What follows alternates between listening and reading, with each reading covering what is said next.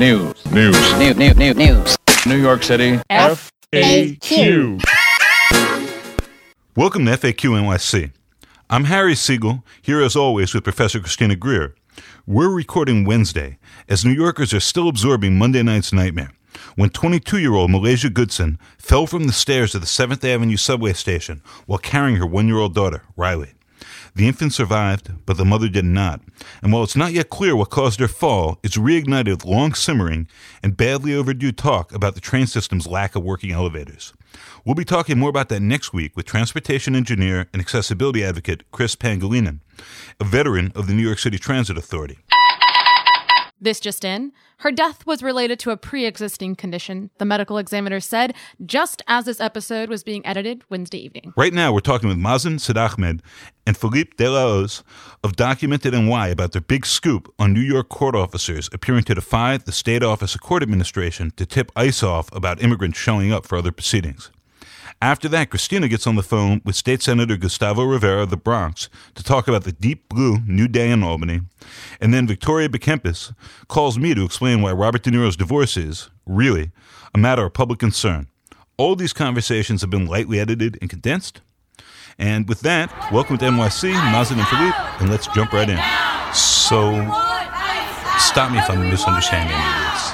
ICE wants to aggressively find all of these undocumented immigrants. Many of these undocumented immigrants have court dates.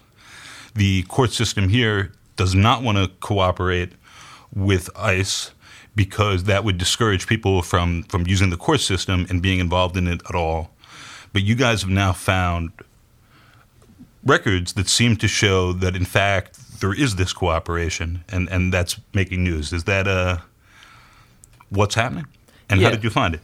Yeah, I think in terms of kind of the process of finding the documents and whatnot, I'll leave that to my colleague Mazen. But as far as context goes, you're right that arrests in courthouses around the state have surged. And the reason for that is that ICE says that they have to arrest these people. Courthouses are a safe place to do it. People are already getting, wanded to make sure they don't have any weapons. And they have the court officers around to, back them up if anything is going south, and they say that this is just they're being forced to do this essentially because of New York's non-cooperation with immigration enforcement authorities. New York City, New York State don't share information proactively with ICE in most cases, and they don't have ICE personnel in the jails, doing intake interviews, stuff like that maybe some other localities do. So that's kind of why this is happening. Yeah, we found out about some details around how these arrests came to pass. In April 2017, there was a protocol passed by the Office of Court Administration in response to these arrests. There'd been an uptick after the inauguration of Donald Trump, and there was a lot of outcry about these arrests happening. So they issued this protocol, and a part of it was a protocol that stated that every court officer had to notify their supervisor if ICE came to the courthouse and notify the judge if ICE came to the courthouse. But one aspect of it was that every time there was an arrest, they had to file what's known as an unusual occurrence report. So these reports had existed previously. They're basically reports that court officers file whenever there's a disturbance in the courthouse. If there's a confrontation with a defendant, somebody threatens a court staff, anything of that nature, they file an unusual occurrence report. So these reports were created every single time there was a law enforcement activity in the courthouses. So we filed a FOIL for every unusual occurrence report about an ICE arrest that occurred between February 2017 and August 2018. And what we got back was 66 reports.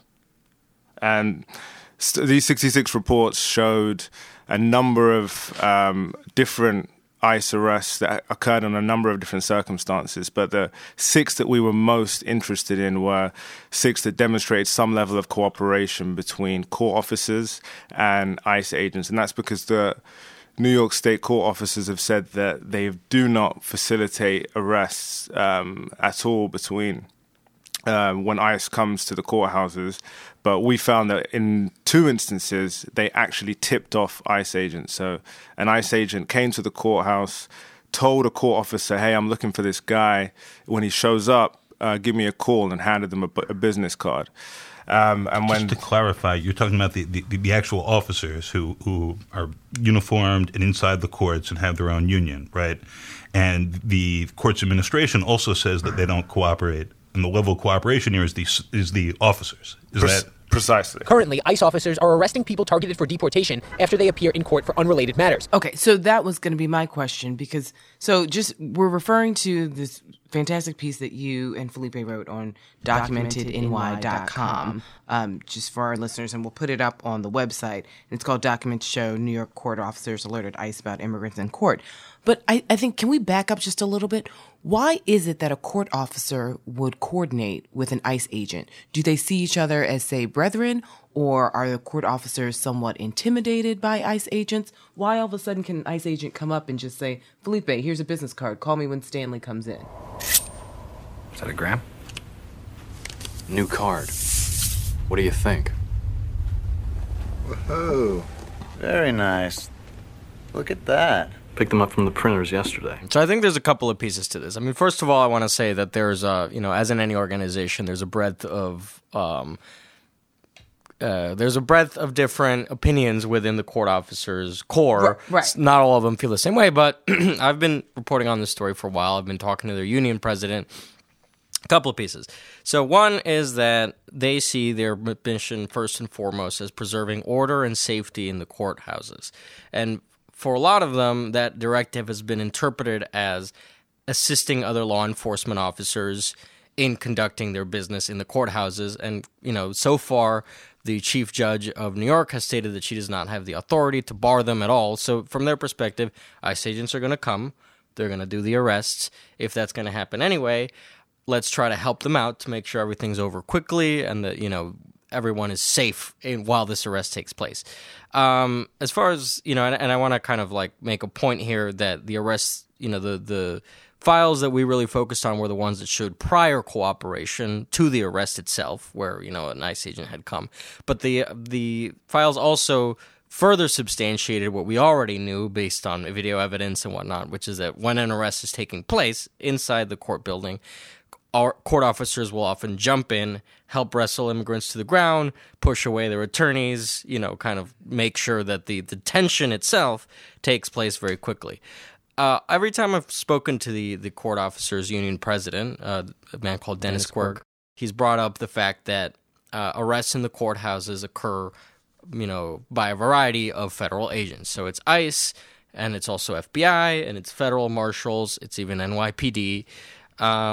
And so it seems like they don't necessarily draw such a bright distinction between these different classes of kind of fellow law enforcement officers, whereas, maybe we would say that obviously there's a difference between, a criminal investigation and a civil immigration arrest. When immigration arrests are civil detentions, they're not criminal detentions.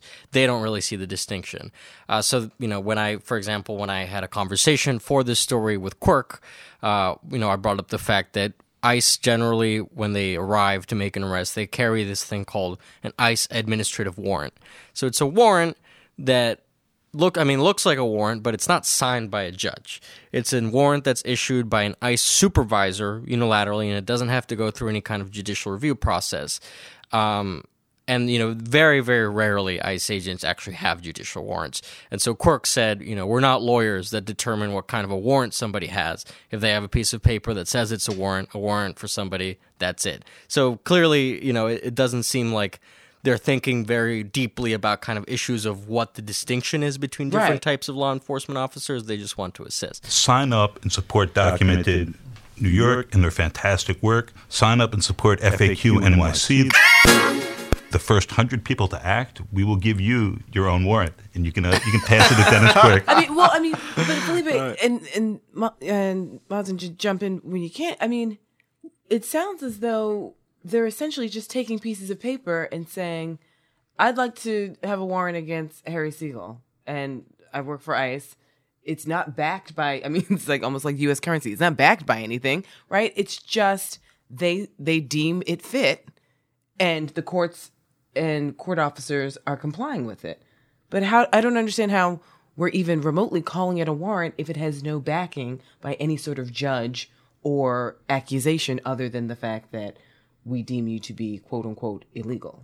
Mm-hmm. Yeah, I mean, I would just say really quickly that we've seen the consequence of this process being pretty, fast and loose, where all kinds of people have been detained, including U.S. citizens. I mean, there's been several articles, Right. that have shown that, people have been taken into custody based on very, very flimsy evidence. And so I think you're right that, calling it a warrant in the way that we understand what a warrant is kind of a misnomer.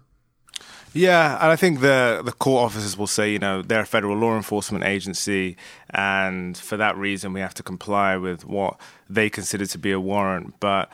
And the administrative warrants themselves are something that they've only started using more aggressively in the past 2 years as well. So from a court officer's perspective, I think they see them as fellow law enforcement agencies a lot of the times, and they're complying with them and helping them do their jobs. Are they using more of the administrative warrants because localities, sanctuary cities, so-called, are cooperating less? Why is that? Yeah, well, I mean, in general, and don't necessarily want to get too much into the weeds here, but since the inauguration of President Trump, we've had a return to something called the Secure Communities Program, which encourages state and local law enforcement cooperation with federal immigration enforcement pretty aggressively. There's several different types of memorandums of understanding that can be signed. Block funding for sanctuary cities. We blocked the funding. No more funding. We will end the sanctuary cities and have resulted in so many needless deaths. Cities that refuse to cooperate with federal authorities will not receive taxpayer dollars, and we will work with Congress to pass legislation to protect those jurisdictions that do assist federal authorities. New York has largely gone the other way, tried to block that kind of thing from happening, and so I mean this is happening. They're using more of these warrants, and they're pursuing these people more aggressively out in the community and in the courthouses, conducting so-called at-large arrests, which are when people are not already in custody, because of the scaled-back cooperation and because they've also eliminated every kind of priority guidelines for who they were taking into detention. So, before, if you didn't have a criminal record and you had been living in the United States for a while, it was very rare that you wouldn't be taken into custody because you just weren't considered a priority, and so that's gone. So basically everyone's fair game. I'm borderline speechless. So while you all were doing this research, and Mazen, you said earlier you all had put out some FOIA requests and had to wait quite some time. Is there anything that truly shocked you all in this research? I mean, I think a lot of our listeners have sort of, we've been paying attention, especially since the Trump administration has taken over. We know that some of these things happened under the Obama administration. It wasn't a perfect administration by any stretch of the imagination when it comes to undocumented immigrants. But did you all uncover anything in the process of writing this piece on, again, for our listeners, documentedny.com? Did you find anything that was shocking, troubling, surprising, not what you all anticipated when you first went into this particular project? Not necessarily what we didn't anticipate, but one thing that I think the reports also made very clear to me, and something that public defenders and prosecutors have been saying for a long time, is just the effects that these arrests have on due process. Mm-hmm. So there was a number of cases within the 6.6 reports that we didn't even mention in the piece. People were taken into custody before they saw a judge. People were taken into custody when they were in lunch recess at a trial. One person that we did feature in the piece was an attorney whose client was taken into custody in a parking lot while in lunch recess for a jury trial that he was having. So he was out for the beginning of that trial, but for the remainder of the trial, he was incarcerated. Mm-hmm. Now, the jury doesn't know what happened to him. They just know that one minute he was out and the next minute he was incarcerated. So now that's obviously, from the defense attorney's perspective, he thinks that that's going to prejudice the jury. Indeed. Yeah, they're looking at him now saying, he's a convicted criminal of something. Right. He raised a number of appeals with the judge to say that this shouldn't be allowed to happen, but they were shut down. And I think there's going to be appeal in that case, specifically citing the immigration arrest. So the reports really made clear to me a lot of the things that have been being said previously about just the sheer disruption that happens due to these arrests. Yeah. I mean, what it makes me think of is I'm a board member of BAJI, which is the Black Alliance for Just Immigration, which talks about, Africans and Caribbeans are 10% of the undocumented population, but 20% of the deportations just because of residential segregation, hyper-policing, and is essentially this double-edged sword of being both Black and undocumented.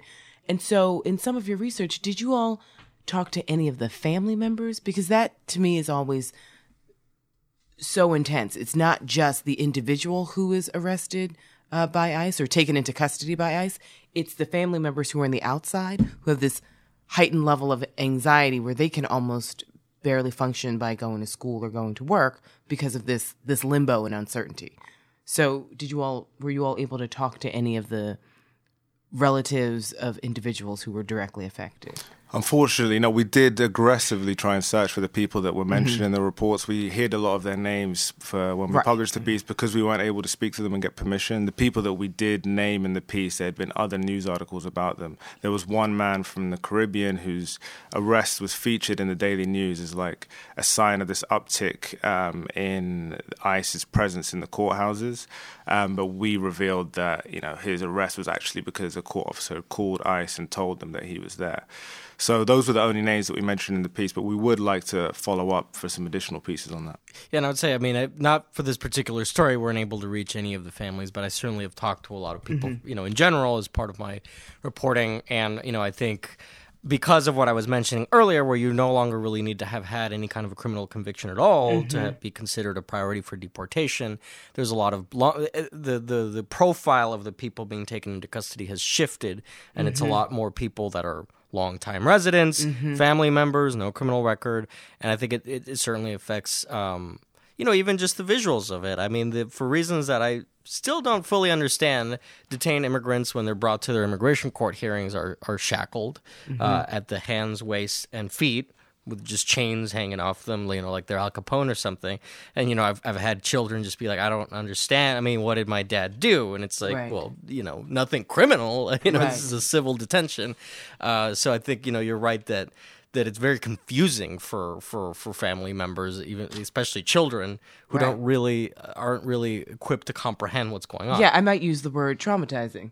Sure. As well. To see your parent shackled. I think this reminds me of Black Power mixtape with Angela Davis and her lawyers fighting so hard to make sure she goes to court in civilian clothing as opposed to an orange jumpsuit, just because the mental and the visual from those deciding your fate, if you look like you're in criminal clothing, then oftentimes people treat you as such. And that's something that you all touched on in the article on documentedny.com.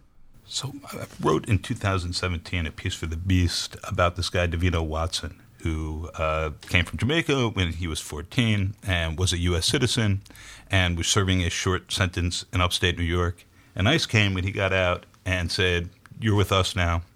And he ended up getting detained for about 1,200 days. It turns out, very predictably, because of administrators and some paperwork errors, he was a U.S. citizen.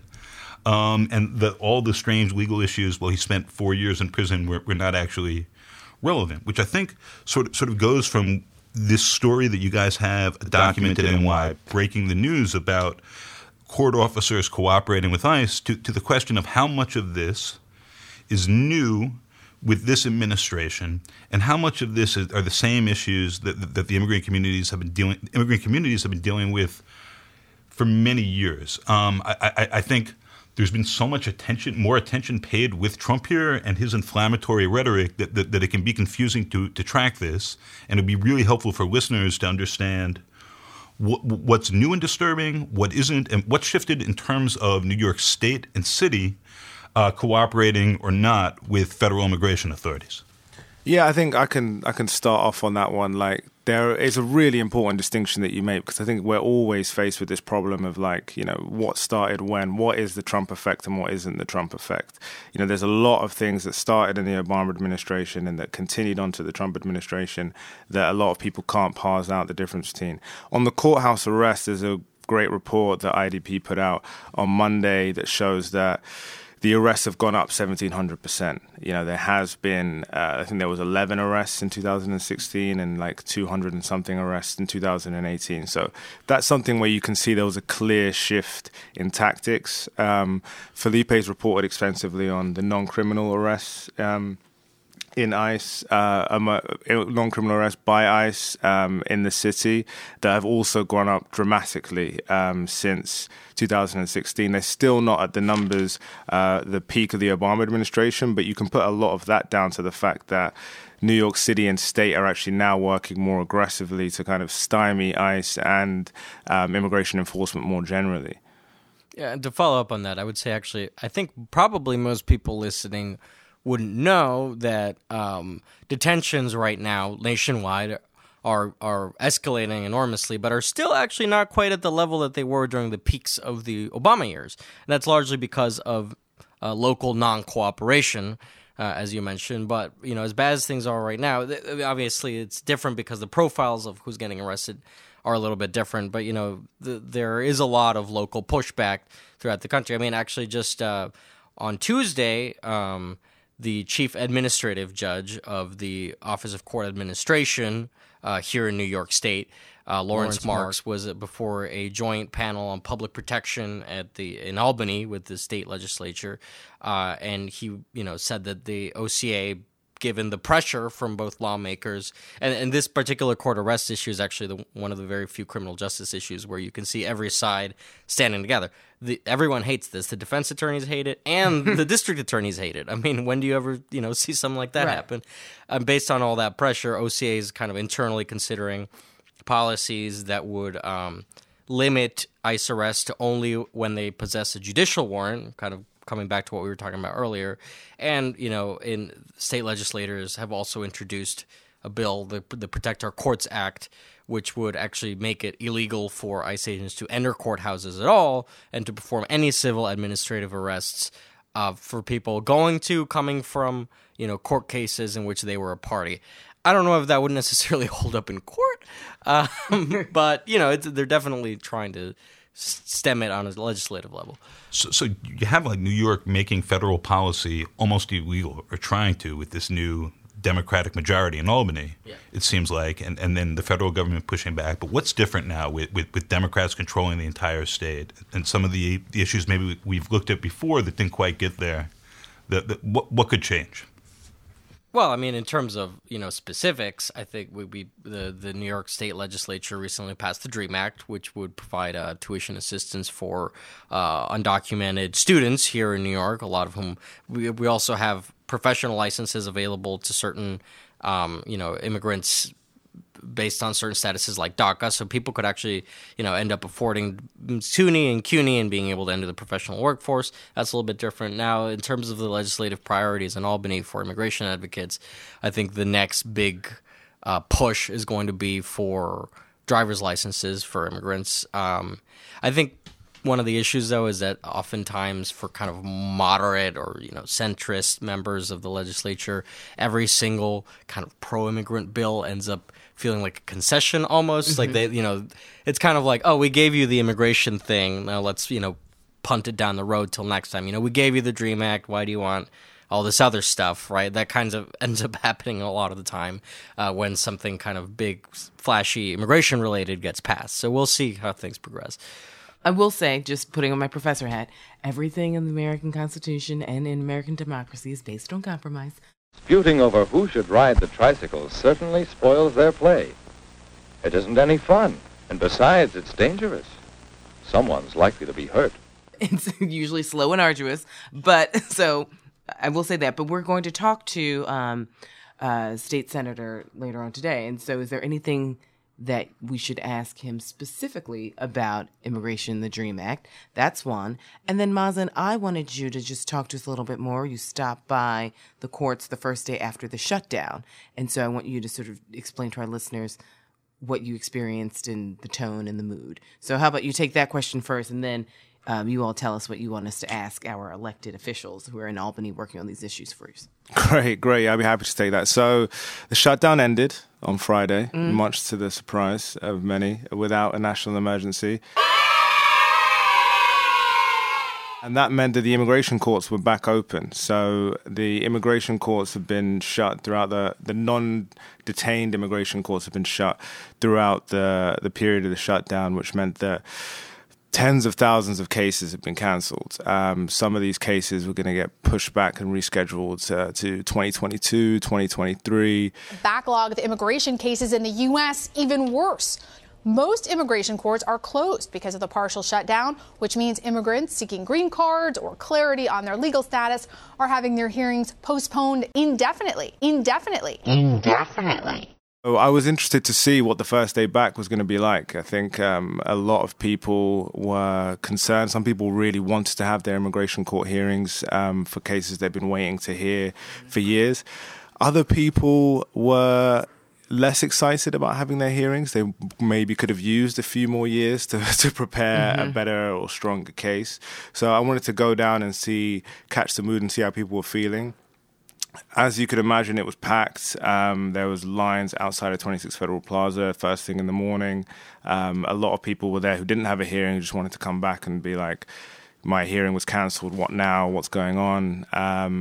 A lot of lawyers coming in with cases full of papers that needed to get filed. But they were pleasantly surprised, a lot of the lawyers, with how the clerks had handled the situation. I think EOIR was pretty professional. They came in the day before and made sure everything was ready for the next day. What did you just say? What was ENYR? It's the Executive Office of Immigration Review. Oh, okay. So they're the department within the Department of Justice that deals with the immigration courts or administers the immigration courts. So, yeah, the things went smoother than expected for a lot of people, but the backlog was already at 800,000. And now we've got about, I think, 80,000 more cases that were cancelled and have to be rescheduled, and that will only add to that. There's also been a few 100,000 cases that were previously administratively closed. These closures had let judges effectively put a stop to immigration proceedings without resolving the core issue, halting the potential deportation in the process. Stand by for further details. We return you now to your regularly scheduled program. That had been taken off the calendars, and Jeff Sessions, one of the last things that he did before he left the Department of Justice was say that all of those cases also have to be recalendared. So that's, I think it's 300,000 additional cases that have been reopened and potentially recalendared. And is this in New York or across the country? This is across the country. Okay. So in New York, I think the backlog is about 150,000, if I'm not mistaken. Like that, yeah, it's over 100,000. So I think... So that's 100,000 people whose lives are just in limbo, and their families. Yeah. And those are administrative judges who are hearing these cases, is that right? Yeah, so these are employees of the Department of Justice. So their boss is the Attorney General, which creates a lot of conflict, obviously, in that the Attorney General can often be quite politicized, as we're seeing currently, and may want the immigration judges to kind of enact their agenda. That hasn't been the case in previous Attorney Generals. They've kind of let the IJs do their jobs. But the current administration has really sought to put pressure on the immigration judges as employees of the Department of Justice. And these judges are appointed, elected, selected. How are they made into judges? Because there's so many different ways that people become judges. Yeah, they're just hired. Literally just hired. Yeah, they're by hired. the prosecutor, by the Attorney General. A lot of them actually are former ICE prosecutors. Like their former... There's no double. And then some there. of them are also immigration defense attorneys. Yeah, you have people that were in legal aid that are now immigration judges. Okay. And how many judges are there for the maybe 1.2 million cases you just added up? Not enough. I forgot the exact numbers, but each immigration judge around the country basically has a workload through 2022 right now. So any new cases get stacked on top of that. I think also the immigration judges union, they have a union because they are federal employees, has been very vocal about what they see as interference in their ability to use their own judicial discretion.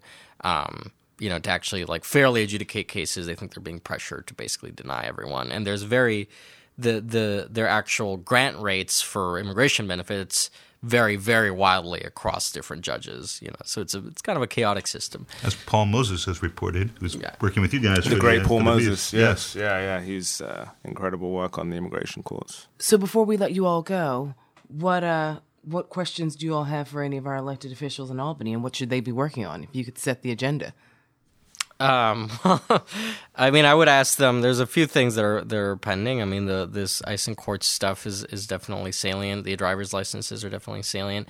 There's an initiative to try to actually get certain criminal cases to have a maximum of 364-day jail sentences as opposed to 365-day, because that 1 day actually makes a difference in terms of immigration adjudications. I think it's the 1 day to Protect New Yorkers Act.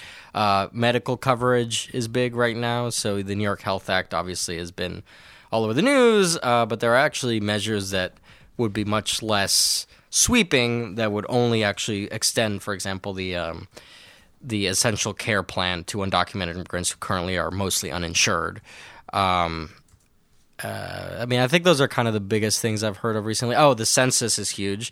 So the New York Immigration Coalition and some other groups are calling on the state legislature to appropriate a significant amount of funds for census outreach. As your listeners may know, there is currently litigation over whether the Department of Commerce, which administers the census, can include a question on citizenship on the census. So far, the courts have ruled no, but it's escalating into the appeals courts and may be decided in the Supreme Court. But either way, this whole kind of fiasco has caused concern about whether, immigrant populations, whether they be undocumented or documented, will actually respond faithfully to the census. So they're immigration groups are calling for there to be more on the ground, state and federal personnel to actually try to convince people to participate fully in the census. So I think those are kind of the main things. Gotcha. Thank you all so much for coming in this morning. Can I just give a shout out to an event that we're having in a few weeks? Yeah, so, and if you're into immigration, interested in the issues that Documented is covering, then we're having an event at Joe's Pub on February 13th. We're partnering with a group called This Alien Nation. They do like a monthly showcase at Joe's Pub, highlighting immigrant voices. It's going to be a great event. It's going to be Ravi Ragbir, the executive director of the New Sanctuary Coalition, speaking.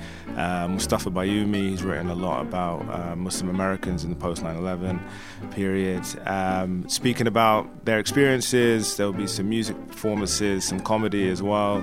It will be a fun night out, so please check it out. You can find out more if you go to our Twitter. What's your Twitter? It's just @DocumentedNY. Okay, so that's February 13th, which is a Wednesday. Yes. What time? It's at 7 p.m. Okay. All right. Yeah. Check it out. Thank you all so much for joining us. We really appreciate it. Thank you for having us. Yeah. Armed with the Documented NY crew's questions, Professor Greer got on the phone with Democratic State Senator Gustavo Rivera.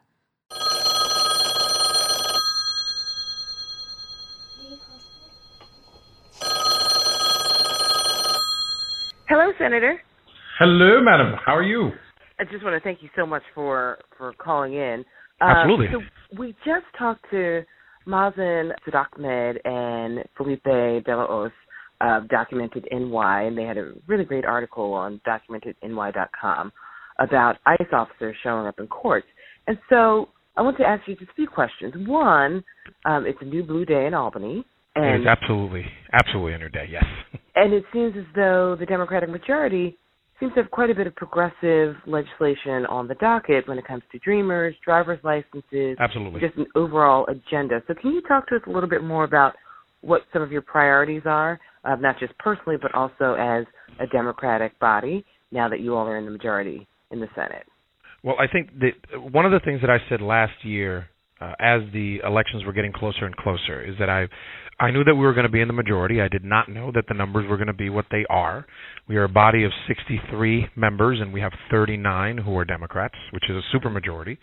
And there is something that I repeated over and over again. We know that our main responsibility is to govern effectively, and that is exactly what we've done. Now, the fact is that over the last couple of weeks, we have been moving a lot of legislation that has been stuck for a long time, taking away anybody who would have guessed, anybody who was saying, well, this stuff it's just, it can never pass. I'm not sure if it's actually workable. All that needed to happen was that we needed to be in the majority. So whether it was a DREAM Act, a Reproductive Health Act to codify Roe v. Wade, whether it was a slew of voting reforms, whether it was a Child Victims Act, or the gun reforms that we passed yesterday, all of these things, we needed to clear the docket of all the things that are basically no-brainers.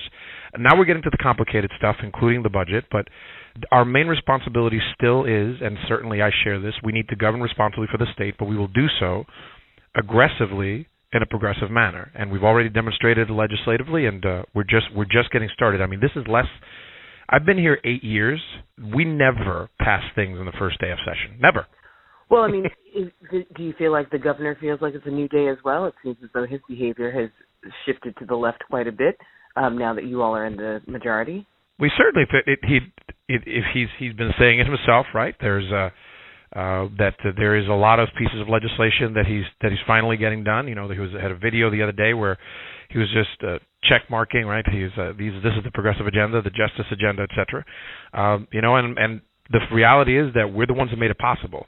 The Assembly had been passing this for a while, and there had been folks saying, oh, we need to do this or we need to do the other thing. What needed to happen was that Andrea Stewart-Cousins needed to become the leader. We needed to be in the majority. So the governor certainly, he's operating a little bit differently because he doesn't have to make the argument that the Senate makes things impossible for him. We actually think things make things quite possible for him, and we will continue to do so. That's great to hear. Can you talk to us a little bit more about, you said now you're getting into things that are a little more complicated. Can you walk us through some of the legislation, especially as it pertains to immigrants, where the rubber is going to hit the road and we might have some compromises and some tough days ahead?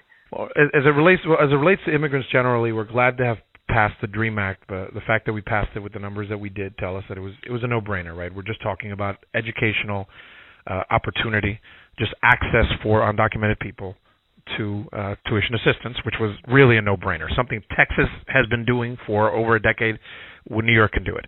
Now comes the complicated stuff. Now, you talked briefly about ICE in courts. We have been in conversations amongst ourselves as well as with the Office of Court Administration about what are some of the things that we can and should do and are indeed obligated to do to protect New Yorkers from the hands of ICE.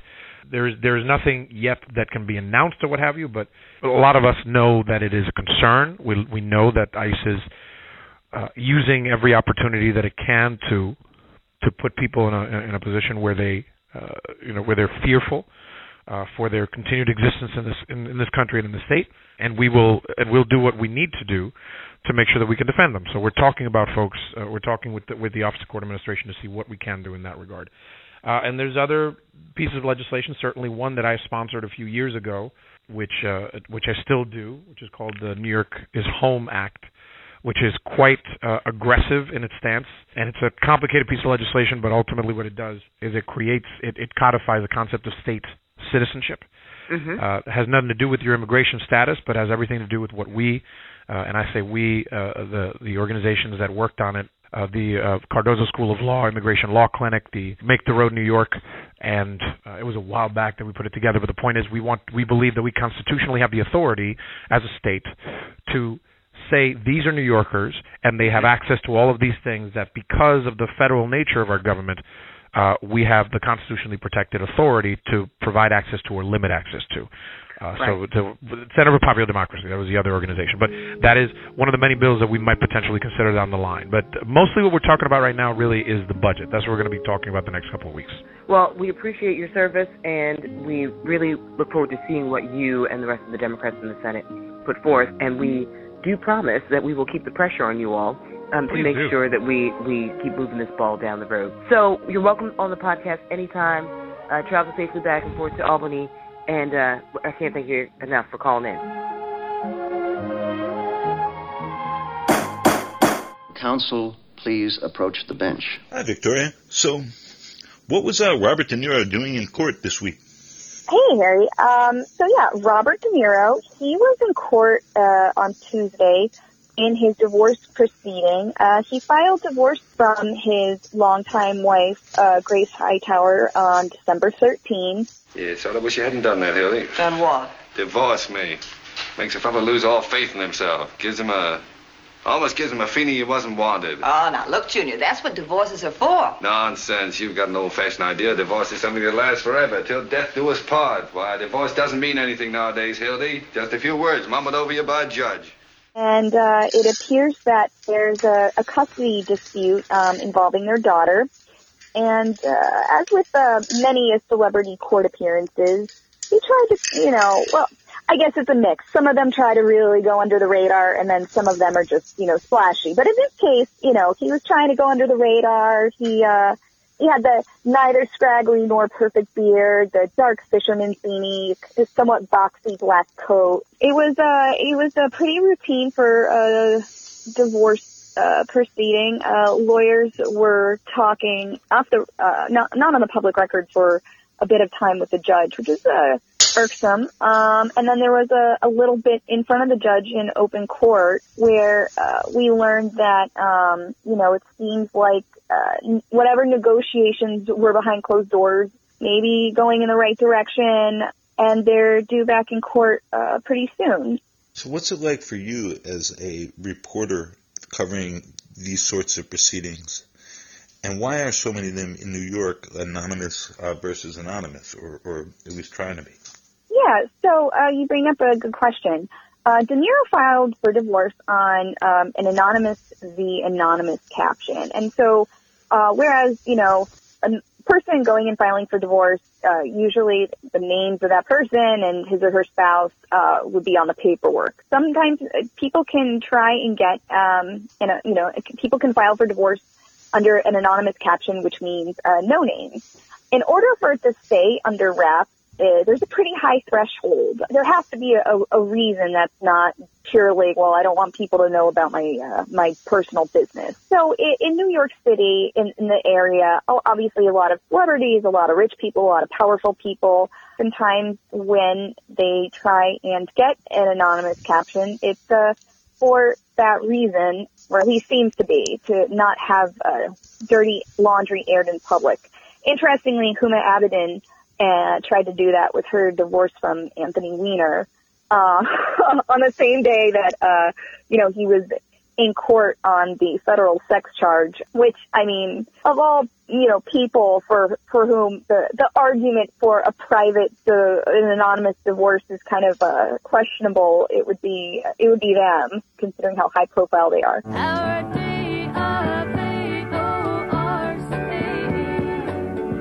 FAQ NYC is supported by a grant from Civil and by listeners like you.